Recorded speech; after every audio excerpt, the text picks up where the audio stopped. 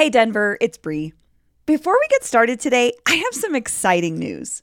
Our friends at the Paramount Theater gave us 2 tickets for you to see Radiolab founder and longtime host Jad Abumrad. Want to win these great seats? All you have to do is write a really nice review of CityCast Denver wherever you listen to podcasts and rate us 5 stars. Then take a screenshot of your review and send it to us at denver@citycast.fm by April 1st. We'll pick a winner and get you your tickets to podcast heaven. Today on CityCast Denver, a beautiful story about putting humans in homes. Because you don't need to hear the numbers about our overheated housing market. I talk about it all the time. So instead, I want to introduce you to 2 people forging a different path. One, a 29-year-old IT professional who somehow found a way into a new home in Aurora. I almost did not go. You know, it's one of those long days where it's like, oh my gosh, all right, well, do I really feel like going out and drinking tonight? And I stayed 6 hours, Bree, okay? And the other, a VP who works for a local nonprofit who helped make that purchase possible. Yeah, no, absolutely. I think I am ready.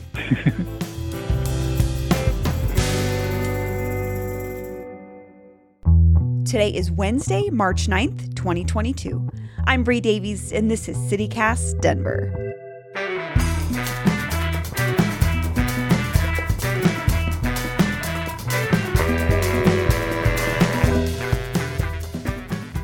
Justin Murchison, welcome to CityCast Denver. It's a pleasure to be here. First of all, congratulations on buying a house. That's huge. Thank you so much. Thank you so much, seriously. Tell me about your house. I mean, I know when I bought a house, I wanted everybody to know all the little details about what it looks like. And Absolutely. So it is a 2,800 square foot in-unit townhome. I have 4 bedrooms total now, 3.5 baths. I have a finished basement. And so me and my 2 roommates rented this about 1.5 years, 2 years ago. I think we moved in September 2020.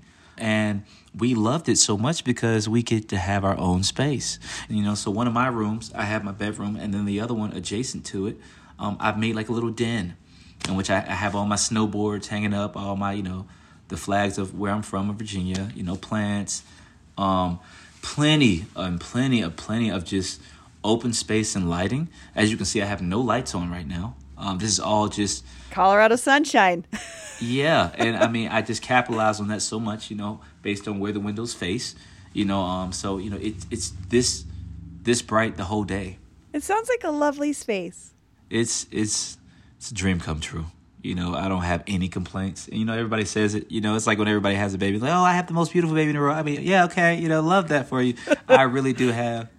I really do feel like I have. I'm cozy, man. Yeah. I'm cozy. So before you even started seriously considering buying this home, was that even on your radar as a possibility? Absolutely not. I mean, I didn't start seriously considering buying this home until it was right in front of my face. I couldn't have planned this any better. I tell people all the time, the Denver metro area housing market is just so astronomically high. Let's talk about the average price being what? $600,000 for a single family home? Yep, close to. And that's kind of where my question came from, was just like, I understand the daunting nature of this. So being able to do it in this moment was like, how did you come to that? Oh, man. Okay. It's so funny. Every move I made, just fell into place into just one big collectible sum. What do I mean by that, right? So in the beginning of the year, I'm having these monthly calls with me and 2 of my friends. We just call them financial strategy meetings. And mind you, I have no plans on buying a house. It's just, all right, well, I want to get my credit cards down. I want to, get a savings account, a high interest savings account, buy some more stocks, read some books. I didn't have the liquid capital to even think about making a down payment on a $600,000 house. Right. It doesn't make any sense. Let alone honestly, like, as a millennial, I'm going to be honest as I can be. As a millennial, I'm 29.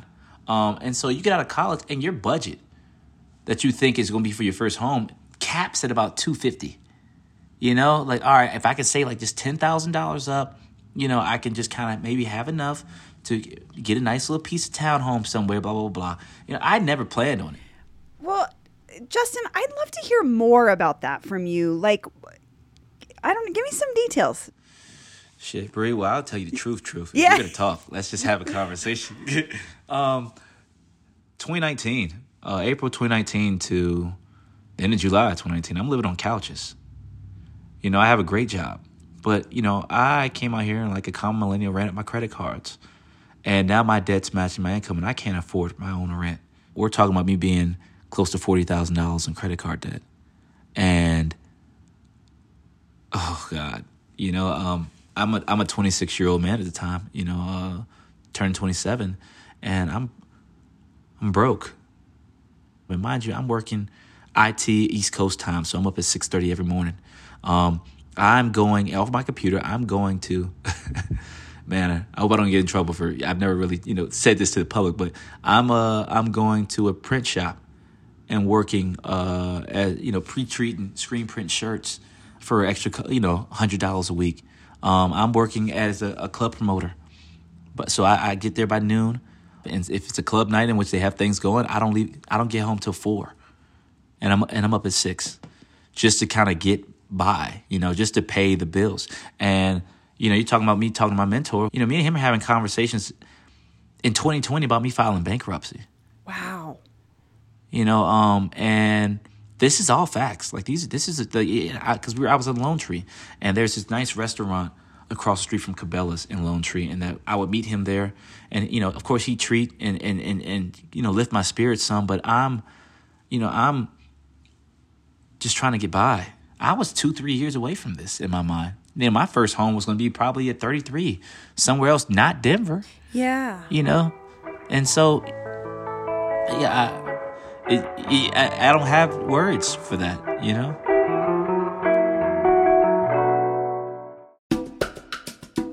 This episode is brought to you by the Colorado Wine Board. Because the wine community here is like surprisingly robust. I mean, think about Bigsby's Folly and Infinite Monkey Theorem here in Denver alone. And there are urban wineries all across the Front Range. Then there's the Western Slope, Paonia, Palisade. Hello, Palisade wine, are you kidding me? It didn't used to really be a thing, but from what I hear, it's very much a thing now. There are more than 165 wineries across Colorado to explore, and they produce all sorts of wine that reflect our unique culture and climate. So finding a label that you're going to love is easy, no matter where your adventure takes you. Discover it for yourself and support local winemakers at coloradowine.com. That's coloradowine.com. Okay, let's talk about how that changed. Can you take me back to last year? Like, how did you make this happen? How did you go from considering bankruptcy to buying a beautiful home here? In August, it came time for us to renew our lease. And so one of my roommates had a job offer at a different state that he was considering. I didn't know how long I was going to stay here. And so we went into the meeting with the intention to just establish a month-to-month plan, you know, with our landlord and the realtor that was over top of it. And she says, because she loves us, if this group doesn't want to live there anymore, then we might just end up putting the house up for sale. Oh, I'm interested. Tell me more. Don't know how I'm going to fund it. I just want to know about it. Now I just want to know. So we talk about the pricing of it. All right, you know, well, that's cool. Just give me more information. This is August. And then like 3 weeks later, you know, I have mentors here that just, they're game changers, man. I tell you that right now. And one of them was buying another home. They're real estate tycoons. One of them was leaving his house at the moment. He just sold it, and he was going into a larger one. You know, he wanted to actually kind of start his family and so forth. So he was having like a going-away party. You know, he's moving 10 minutes away maybe, but, you know, all right. Just a reason to have a party, yeah. Why not? And they're making margaritas and stuff. And then my other mentor walks in and he just says, yo, hey, First Bank's giving away money towards down payment. Check it out. I said, all right. We had a couple of drinks. I'm just like, okay. You know, he's not a liar or anything, but I'm just like, yeah, we're drunk. Whatever. You know what I mean? Yeah. Monday comes around and he shoots this email to me. And I apologize for the TED Talk. I enjoy the details of the story. Monday comes around, he shoots the email. And it's him and my loan officer, or my future loan officer to be, Alexis from First Bank. And we get on the phone around 3. Similar to this right now. And she tells me about the Deerfield Fund. The Deerfield Fund is a down payment assistance program for Black and African American households and families looking to buy a home in the Denver metro area. There's a couple of other things that I can go into the detail, But the underlying idea of the fund is to catalyze Black home ownership in the metro area, acknowledging that owning a home is the most viable path towards building intergenerational wealth in the United States. My name is Santosh Ramdas. I am the Vice President of Impact Investments at Gary Community Ventures. Gary Community Ventures may sound like just another charity or foundation, but they've got their own interesting story to tell. It was founded in 2011 by Sam Gary, who made his money in the oil business, but sold in 2010 to focus on giving back. And he and his wife Nancy have since built an organization that's behind a lot of the most innovative philanthropic ideas of the past 10 years, like the Community Land Trust that's helping people in Elaria, Swansea buy a stake in their community. And this new Deerfield Fund, which just launched earlier this year and is a result of the foundation's new focus on closing the racial wealth gap. So when we started working on the question of wealth, we realized that for folks who have less than $100,000 of wealth in the United States, about 65 to 70% of that comes from a primary residence. So the racial wealth gap is really a racial home ownership gap, which is why we kind of zeroed in on home ownership as an opportunity to address the racial wealth gap. And here in Colorado, the racial homeownership gap is huge. The Colorado Sun reported recently that Black families are 62% less likely to own a home compared to white families. Off the gate, Black families are denied of an opportunity that a lot of white families take for granted in terms of building wealth through home ownership. And so what our program enables people to do is to take advantage of this down payment assistance and go buy a home. And ideally, let's say the median family in our program, the median home that they buy is about $330,000. Our hope is over a period of 7 to 10 years, that home is going to be worth about $570,000. This is based on historical home values in metro area over a period of 30 years. But even with the most conservative assumptions, most people don't really lose money on buying a home, and especially in the metro area. So our hope is through that equity that they've built in the home, even after they pay back the mortgage and even after they pay back the principal on the Deerfield Fund, the family walks away with $150,000 to $200,000. Now that is the net worth difference between a Black and a white family. So there is a meaningful way in our own lifetimes to help bridge this gap by simply helping a family buy a home.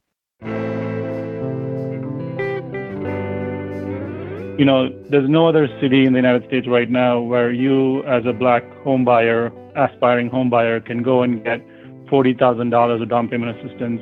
And when paired with some other down payment assistance programs available, you can get up to $50,000. Now, that's an unprecedented amount of money that recognizes the fact that we need to come up with radical solutions. So I think Denver is kind of the pioneer here, and our hope is like this is going to be, replicated across other cities in the U.S.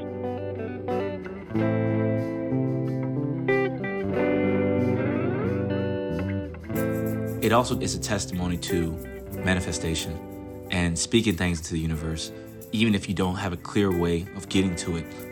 Say what you want out loud. Declare it. Speak it out, because once you do that and you start, verbally, declaring the things that you want out of this world, the world moves for you. And I closed it in November, and that's my story there. But yeah, it's beautiful. Seriously. So you've bought a home now in Colorado. How has that shaped or changed your plans for the future? Oh my God. What a mind shift. You know what I mean? Like, you look at things from a net worth and wealth perspective now, and it's now become generational. So it's like, all right, well, now what?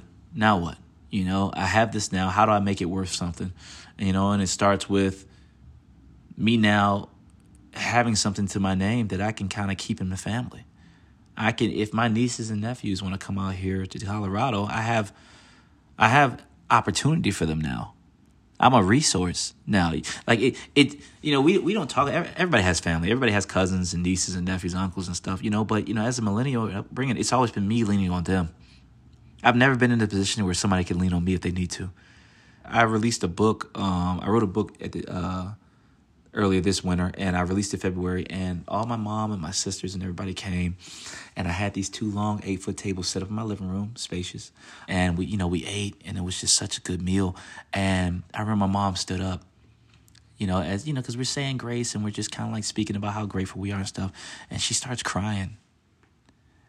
And I mean, that moment, it just, and my nieces are here. My nephew is here. My two sisters are here. We have never been all under the same roof in Denver before. Everybody's here at the same time.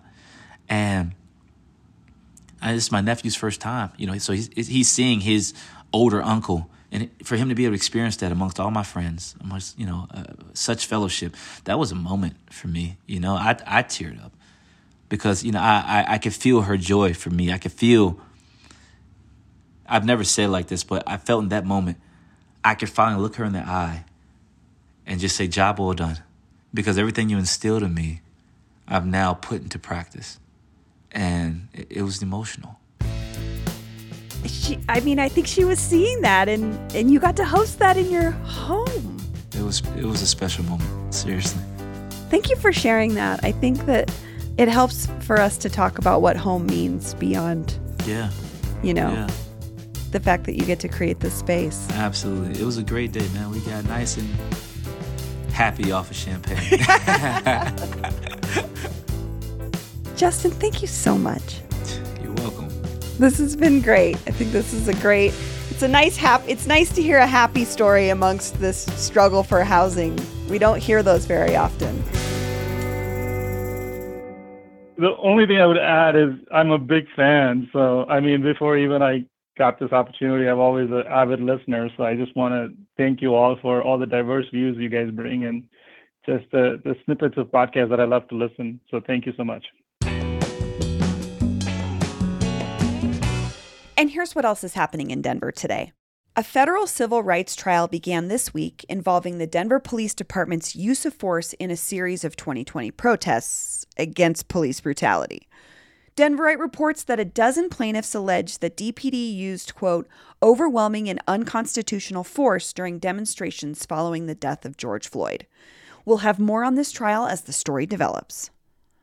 And in news from Broncos country, Green Bay Packers QB Aaron Rodgers will not be coming to the Mile High City, which is probably disappointing to some Broncos fans, but even more disappointing to everyone cheering for Rodgers' relationship with the celebrity actress and sometime Colorado resident Shailene Woodley. They've been on again, off again, and Rodgers was spotted with Woodley earlier this week, according to E! News. But it looks like they're done for good, because Rodgers just signed another contract to keep him in frigid Green Bay for another 4 years.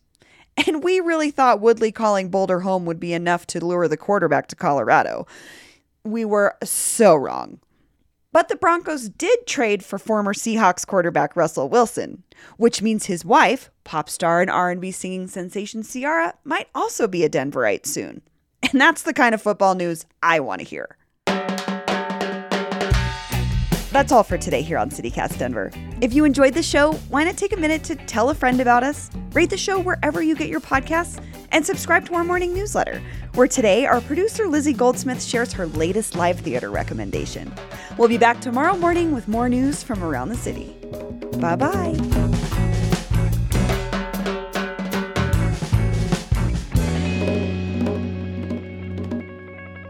And then basketball has like super emo guys like Kyrie Irving and like super drama dudes. Like, it's like the thing about sports I love that gets like so much coverage.